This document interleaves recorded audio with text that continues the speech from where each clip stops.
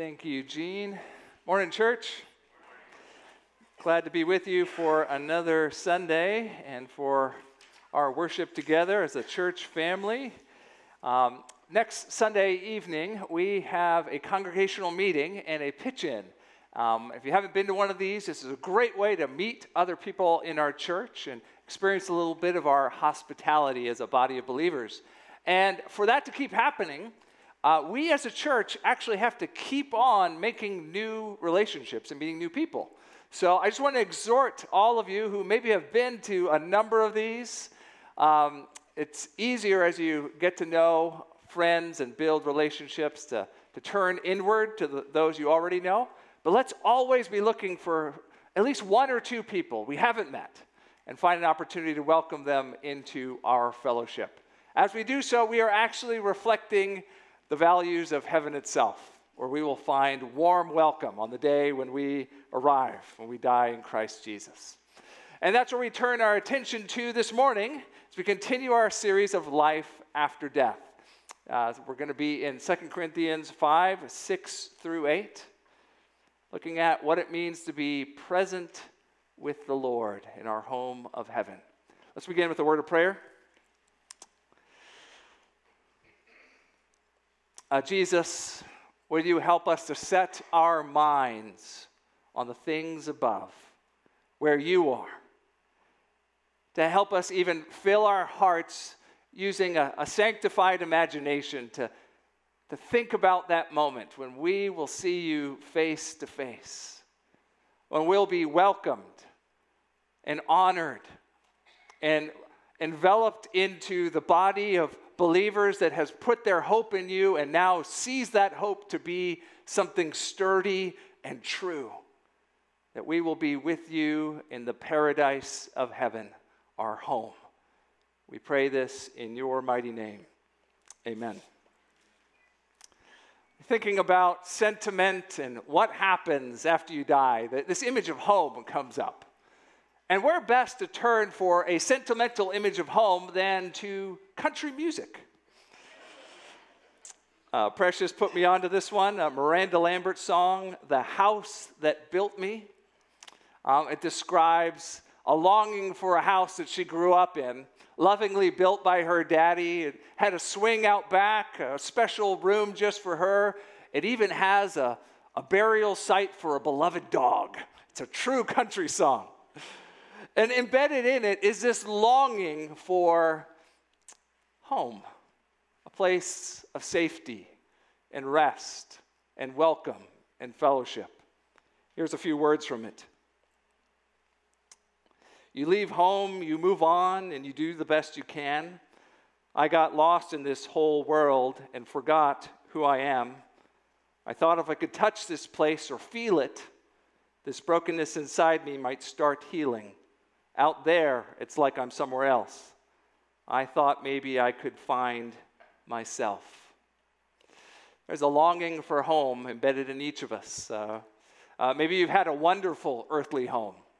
And like a country music song, you just have these fond memories and sentiments that make you feel like if you could only get back to that place of safety and rest and welcome, everything would be all right. For many of us, home has not been an easy, maybe it's even an elusive concept. Maybe like some people I've talked with, you moved literally dozens of times, or maybe you come from a home that's broken in some way. And yet, I think country music songs like that one resonate for a reason. There's a longing in our hearts to be brought to a place that we call home. And that longing is meant to lead us to a heavenly home with Jesus. So the Apostle Paul says in 2 Corinthians chapter 5. All right, we're just going to be looking at three verses 6 through 8, which zero in on this question of what happens after a Christian dies. And here's the main point for the morning. After your life is over, you will live with your Lord in his heavenly home. After your life is over, you will live with your Lord in his heavenly home. That's a reason to rejoice and even to have courageous faith, as we'll see. And we'll move through this passage in two sections. First in 6 through 8, we'll see coming home, and then in verse 7, courageous faith. Courageous faith. Let's begin in 6 through 8, coming home. Since we haven't been studying the book of 2 Corinthians, let me just give you a little bit about the letter. The Apostle Paul wrote it to the Corinthian church during a time when he had a bit of a credibility problem. This church had been increasingly influenced by this group called super apostles that were preaching a message of victorious living and power. They looked at the Apostle Paul and his imprisonments and his sufferings and his weakness of body, and they said, surely this means there's something spiritually defective with him. Well, as Paul sees this influence growing on the Corinthians, he writes this letter trying to remind them of the basics of the gospel and win them back so that they might trust the teaching that he gave them from the beginning. He reminds them that from the beginning, the message of Jesus is one of suffering, that there will be no crown without first a cross. And that means that there is much suffering that a Christian should endure in this world. We're in the part of the letter where he begins to counterbalance those sufferings with the weightier things that are coming in eternity. By comparison, all the trials and troubles of this world are like a light momentary affliction because what's coming is so much weightier. Now, chapter 5, he starts using this image of a home to describe what's coming for a Christian. And in 1 through 5, which we won't look at this morning, that home imagery is used to describe the resurrection home you will one day inhabit, the resurrected body that is fit to inherit a resurrected world under the lordship of our resurrected Jesus. We'll come to that topic the next 2 weeks in our study.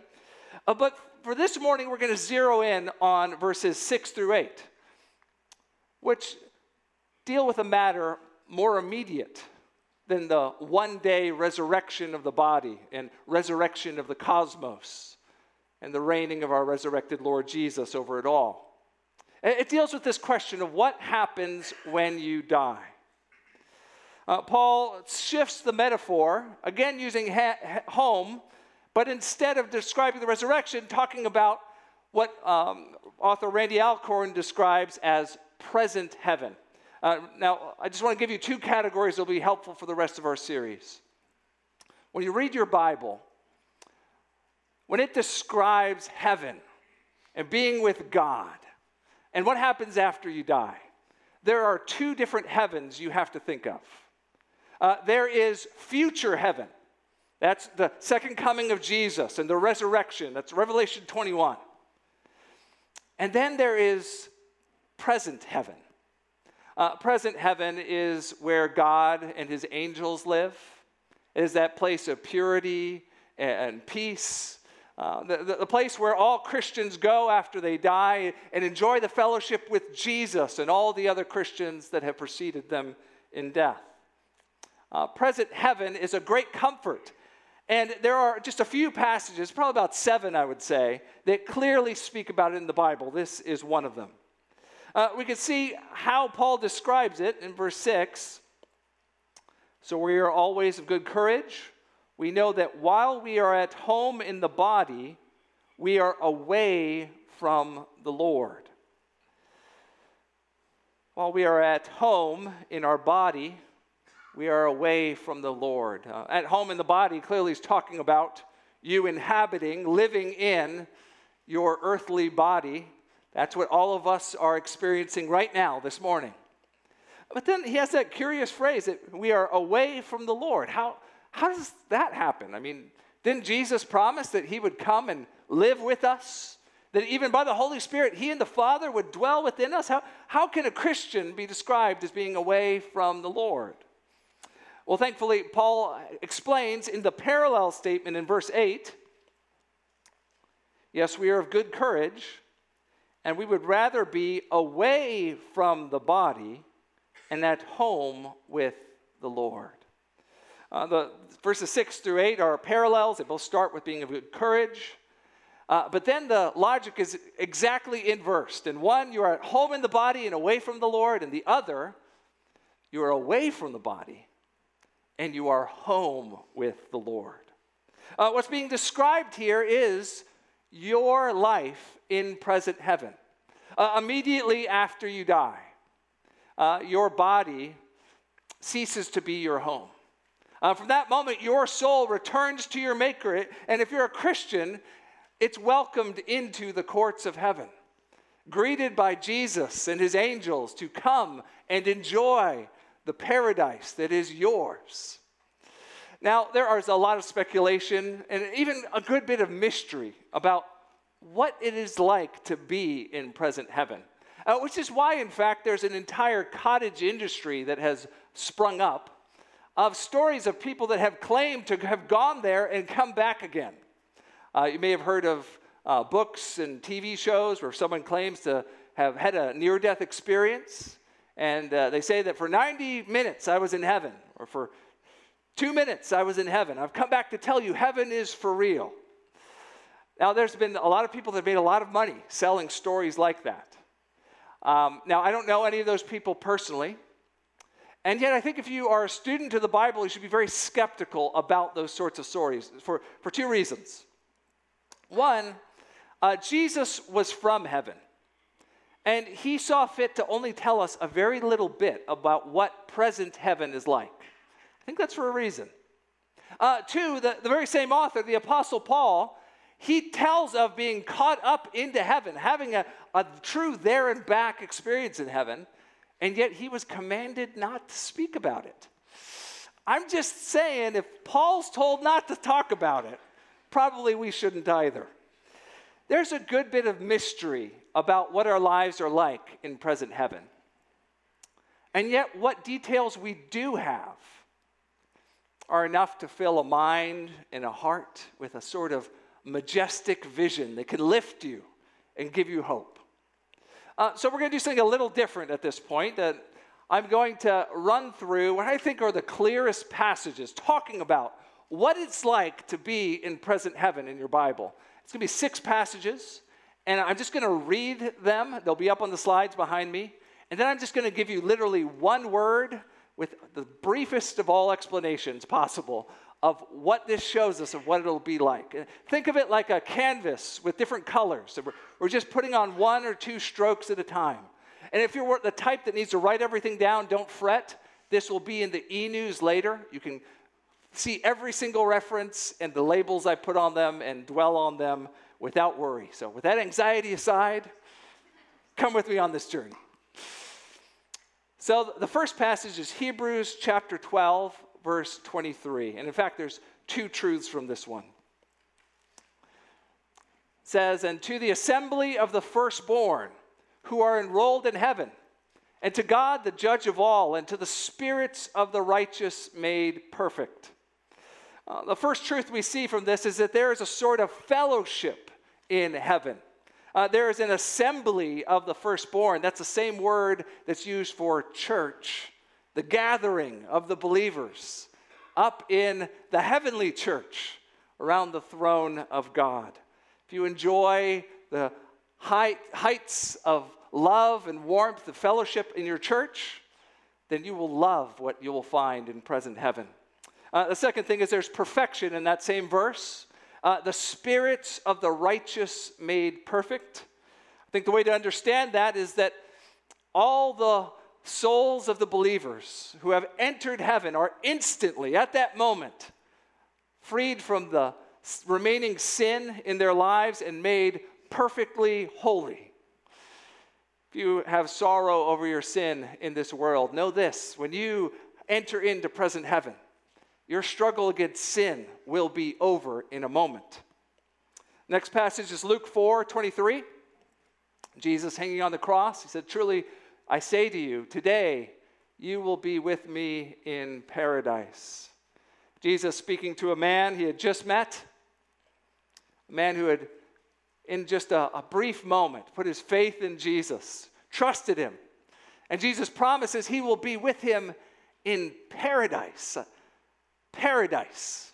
That's what's promised for you when you enter present heaven. Maybe it's an allusion to the Garden of Eden. Certainly it means that heaven is a place of refreshment, a place of plenty. Whatever you will find there, it'll be as good as the best earthly paradise and then some.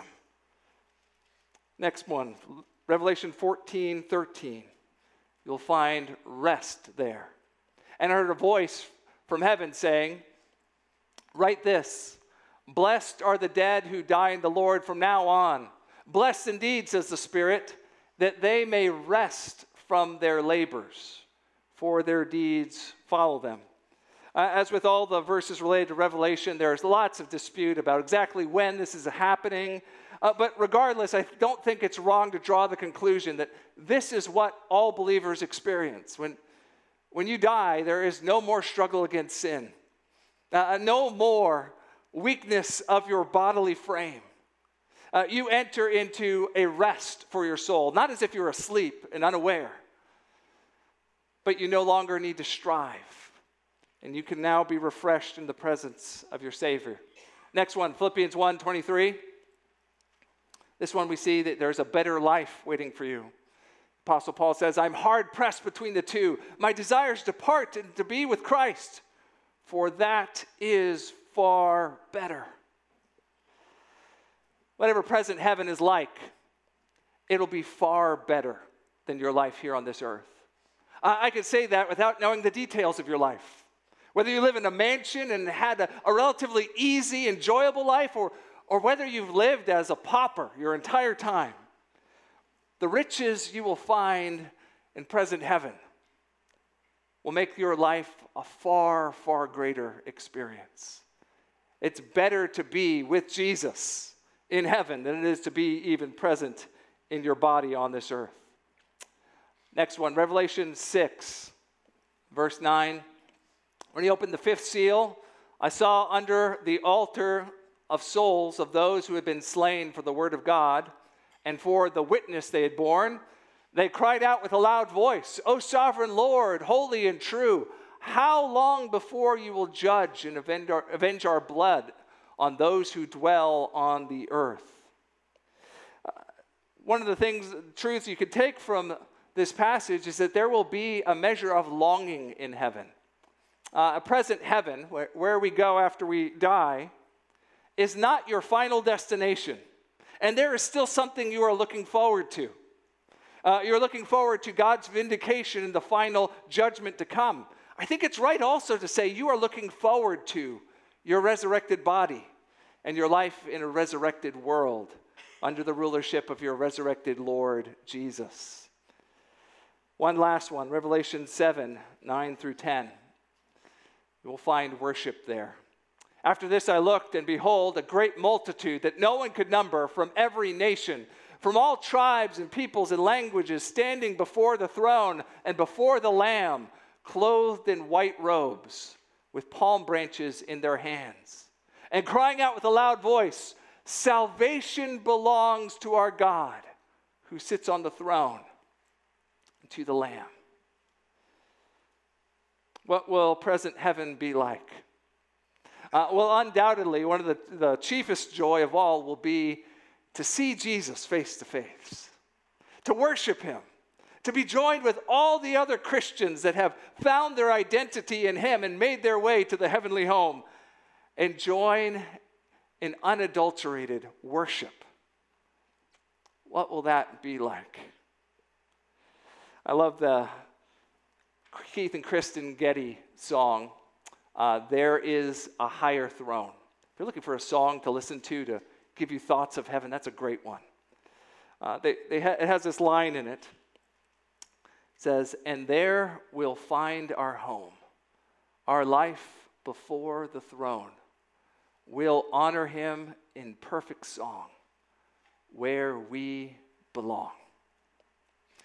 See, brothers and sisters, there's much about present heaven that is mysterious. I can't tell you exactly how you'll spend each moment of your experience there. I can't tell you how much you'll know about the world and what's happening here. I can't tell you exactly what our fellowship will be like. But I can promise you it will not disappoint, whatever it's like. where you belong is with Jesus. And where Jesus is truly a home worth seeking after. And a home that will make up for all the difficulties of this world and then some once you arrive. I hope this week you found yourself encouraged, even lifted. If you took me up on that challenge to spend just 2 minutes thinking about heaven. I think that's one of the chief things we're supposed to do together as a church. We have so many things that are competing for our attention each week. You got your work responsibilities and your family. If you have time for hobbies, good for you. You go from one thing to the next, and it all legitimate, urgent concerns sometimes.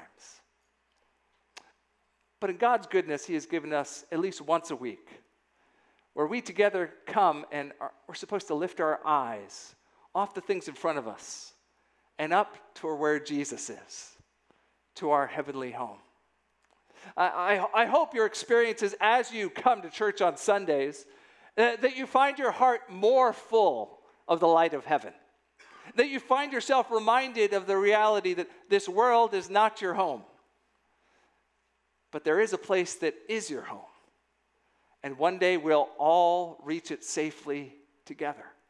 So if you need a reason to have the motivation to, yes, make it to church next Sunday morning when you're tired, when there's another thing that you could go to, when it's just a beautiful day outside, remember that moment, maybe this week or maybe from a week past, when your heart and your mind were filled with thoughts of heaven. And remember that you need those thoughts. You need that encouragement. And you can help other Christians find the same thing when you assemble in our earthly reflection of that heavenly assembly. So present heaven, it is a place of mystery and majesty. You'll be with Jesus. You'll walk with Him in paradise. You'll rest from your labors. You'll worship before the throne. You'll long for the completion that will one day be yours in a resurrected world with a resurrected body under the reign of resurrected Jesus. It's a far better existence than what you have now. And yet you still have to live in this world. So what do you do with these heavenly thoughts? Well, that's what brings us to our second point this morning. Courageous faith in verse 7. Courageous faith. Now, the way Paul wrote these verses, 6 and 8 are in parallel. And then what's in the middle is on the basis of those things. There's a 4 there, which connects it to what came before and after. So you know that to be away from your body is to be present or home with Jesus. 4, we walk by faith, not by sight. We walk by faith, not by sight. What happens when you have the hope of heaven in your heart? It means you are to live a life of faith. Sometimes people describe faith as a jump in the dark, a blind leap that you have to make. You have absolutely nothing to go on whatsoever except this thing that has been said, and so you take this leap in faith. Now, there's an element of that that's true. Faith is rightly described as a sort of trust. And yet it's not blindness. It's actually a different sort of sight. I love the way that Corrie ten Boom described this. She said that faith is a bit like radar. It lets you see past the clouds to things that your eyes are unable to see. Faith is with spiritual eyes, seeing realities that your physical eyes are unable to see. And walking by faith means living in light of those realities. Dear brothers and sisters, as much as you may desire it, your earthly eyes cannot see your heavenly home. No matter how hard you try or what sort of mountain you climb up on to meditate, your earthly eyes cannot see the kingdom of God. But by faith, you can truly know it's there. And in fact, you can live your whole life walking in light of it with the assurance and certainty that one day your faith will lead you safely into your heavenly home.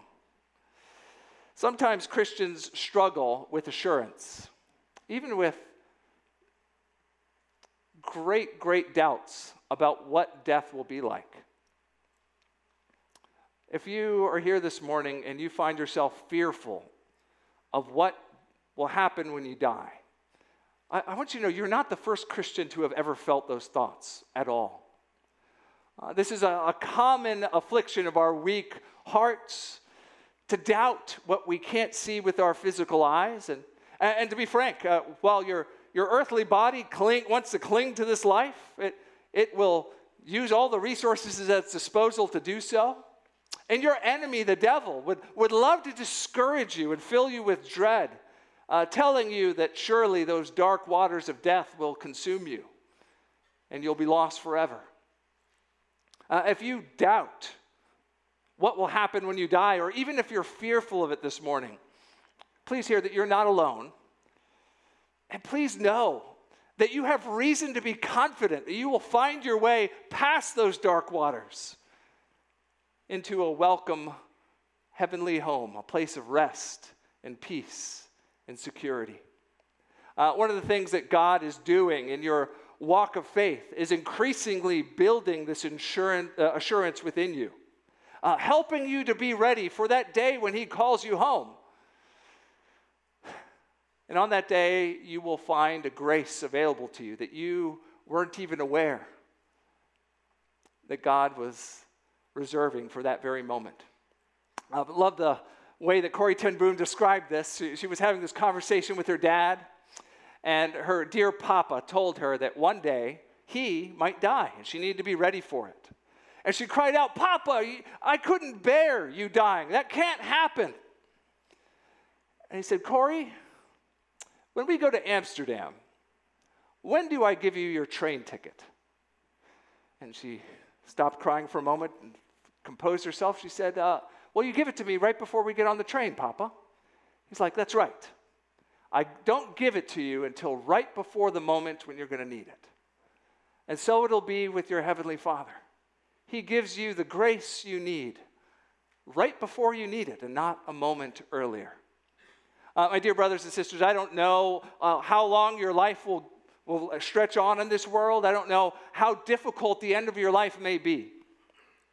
But I can assure you, you'll find this hope to be a sturdy one. You'll even find a courageous faith. If you'll lift your eyes from the dark waters of death and what lies beyond it, to your heavenly home waiting to welcome you into the arms of Jesus. Now, as a pastor, I get to see people make that last leg of the journey and see that work that God has been instilling within them over decades often, and the fruit of it near the end of their life. I remember walking with one particular brother who loved so much to sing hymns in church about heaven. And near the end of his life, many of his mental faculties were beginning to slip away. And I found this to happen more than once. As people start to forget all sorts of things about life, even names of people they love, the things that stick for Christians are often the scriptures they've memorized and the hymns that they have treasured. In his case, there was one hymn that he found great comfort in: "Be still, my soul." Listen to one of the stanzas from it. "Be still, my soul. The hour is hastening on, when we shall be forever with the Lord. When disappointment, grief, and fear are gone, sorrow forgot, love's purest joys restored. Be still, my soul, when change and tears are past, all safe and blessed, when we shall meet at last." His family members, as he made the journey across the dark waters of death, were singing that song as he was ushered into the presence of our Lord Jesus. Brothers and sisters, don't lose heart if you fear death. You don't know the grace that will be available to you at the moment when the Lord takes you. But take heart. Be courageous, walk by faith, and see beyond what your earthly eyes can see to the heavenly realities that will be yours. I think this reality of our heavenly home with Jesus in present heaven also has a lot to say about how we prepare our earthly homes for that day of homecoming coming for all of us in Christ Jesus. Maybe you're younger, maybe you even have young kids at home. Death may seem like a long in the future sort of thing for you. I hope that's the case. But I think it's a mistake to parent in such a way that you never talk with your kids about the reality that one day you'll move out from this earthly body into your heavenly home. Kids are not oblivious to the reality that people die. Sooner or later, someone they know is going to leave their earthly body. And these questions will be asked of you as a parent. I think that's why it's a much better strategy to talk about heaven and to do so often. Author Paul Wolf says that he tried to talk with his young kids about heaven because of this thought. He doesn't want to die prematurely, but if the Lord were to call him home while his kids were maybe even young, he wanted them to be able to say, I remember Daddy always talking about heaven. I remember how much he said he wanted to be with Jesus and how good it would be once he's there. You don't have to go into graphic detail about death, and you certainly don't have to try and scare your children. But make sure that they know where your hope is and where your true home is. It'll help them when they are forced to walk through grief, whatever sort it might be.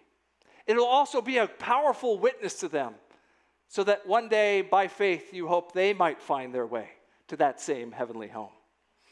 I think the other end of our lives as Christians, we very naturally start to think about heaven more. As the strength of our earthly lives start to waste away, we begin to see the writing on the wall, maybe that moving day is closer than it was the day before. I was talking with one of you this week, and you sent me an email about this. I love the way you described it. He said, once you get to the stage we're in, you start making purchases with the thought, I want this thing to last longer than I'm going to. I think that's a wonderful way for a Christian to think. All this stuff's going to wear out, including me. But my hope's not in this stuff. It's not in this body, even this place I've called home for my entire earthly life. I've got another place, another home.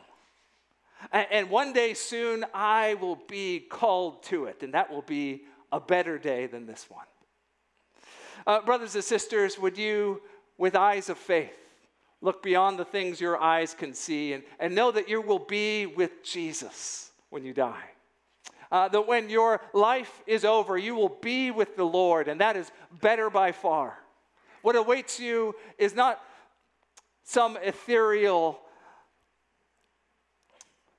unsatisfying experience. As mysterious as it might be, it will be majestic and glorious and enjoyable and far outweigh anything you've lived through in this world. Now, if you're here this morning and you're not a Christian, I wonder if you've ever thought about this idea that one day you will die. I wonder maybe even if you resonate with that idea of being fearful of what death might be like. There's religions all over the world that try to give an answer about what lies beyond the grave. In some ways, it's the most important question anyone could ask. How will I spend forever? According to the Bible, you will either spend forever in this heavenly home I've been describing, or you'll spend it under the punishment of God in a place called hell. Friend, you don't want to come to that moving day only to find that you are not welcomed into God's presence. According to the Bible, our sins are what separate us from the eternal joys of heaven, that we've all lived in such a way that we've ignored God and lived as his enemies. And as a result, if God were to give us what we deserved, it would be to send us away forever, to experience his punishment in a place of sorrow day and night forever and ever. That's an awful thought, friend, and no Christian wants that to be your reality, which is why we want you to find the hope we found. It's only available to you in Jesus Christ. Jesus is the one that heaven sent to rescue people on their way toward hell. He is the perfect Son from heaven that became one of us, who lived a life that is free from sin so that he could pay the penalty for sins. That's what he did on the cross. Absorbing the wrath of God so that anyone who believes in him would no longer have to dread what happens after they die. They could know that they are forgiven and that they will never experience the wrath that their sins have deserved. That same Jesus came to life 3 days later, coming out from the grave, so that you could know that you can truly live with him forever in heaven. Friend, if you put your trust in Jesus, if you stop relying on your own wisdom or your works or anything else to save you for eternity, and instead trust Jesus, you won't be disappointed. You'll find the same thing that every Christian who's ever put their trust in Jesus in this saving way has found. That one day after they finish walking the winding paths through this world, and they pass through those dark waters of death itself, that there's waiting for you a place of welcome and safety and joy, a home in heaven with Jesus. Friend, if you don't know how to do that, or you have questions about what it means to put your trust in Jesus, I'll be available after the service. I would love to talk with you so you can have this hope in your heart as well. Now, to all of us here this morning that are trying to live this walk of faith, to be courageous, knowing that heaven's light is shining in us, and one day it'll lead us to our heavenly home. I hope you are pricked in your heart to share all the more eagerly the hope you have within you with those who don't yet know Jesus. It's no accident that you have the friends and neighbors and acquaintances you do. Before the Lord, we need to steward those relationships. Ask yourself, am I reflecting the values and hope of heaven in the way I speak? Am I treating people as if this world is not my home? And am I speaking to them in such a way that they might even find their way to the same place where I'm going, to my heavenly home with Jesus? Brothers and sisters, after this life, you will live with your Lord in the home of heaven. And that will be a better life, a joyous one of welcome and security and peace. I was struck this week by a children's story that we've read with our kids for years. It's one of those board books. It goes by the name of Corduroy. Corduroy is a pitiable toy in a department store. He's got a broken strap. He's passed over time and time again as kids come in and take the pristine, perfect toys home in their arms. Corduroy wants nothing more than to have a friend and to have a home. So he goes on an adventure looking for both. He makes his way off of the store shelf and up the escalator into the furniture section, looking for a missing button and a palace that he can live in. Now, all of his efforts turn out for naught. He ends up knocking things over, and a security guard takes him right back to where he starts, on the shelf, to be passed over another day. Only the day ahead was a different one, because a little girl named Lisa came and found broken Corduroy and picked him up. And she took him to the register and paid for him with her own money.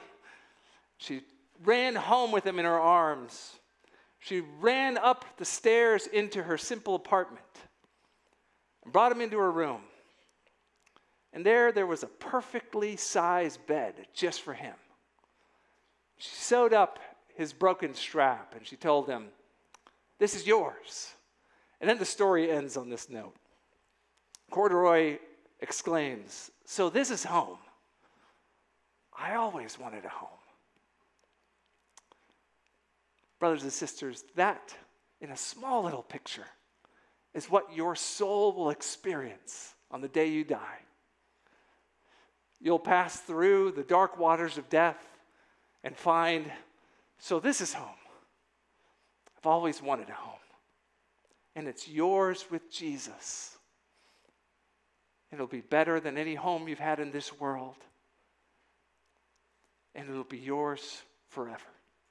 Let that fill your heart, and let's walk with great courage through this life, walking by faith, not by sight, until the day we are brought home with Jesus. Do you pray with me?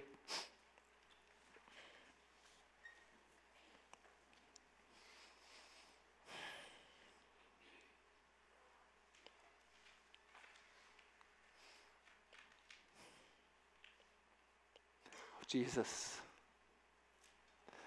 we so long for that moment of rest and peace,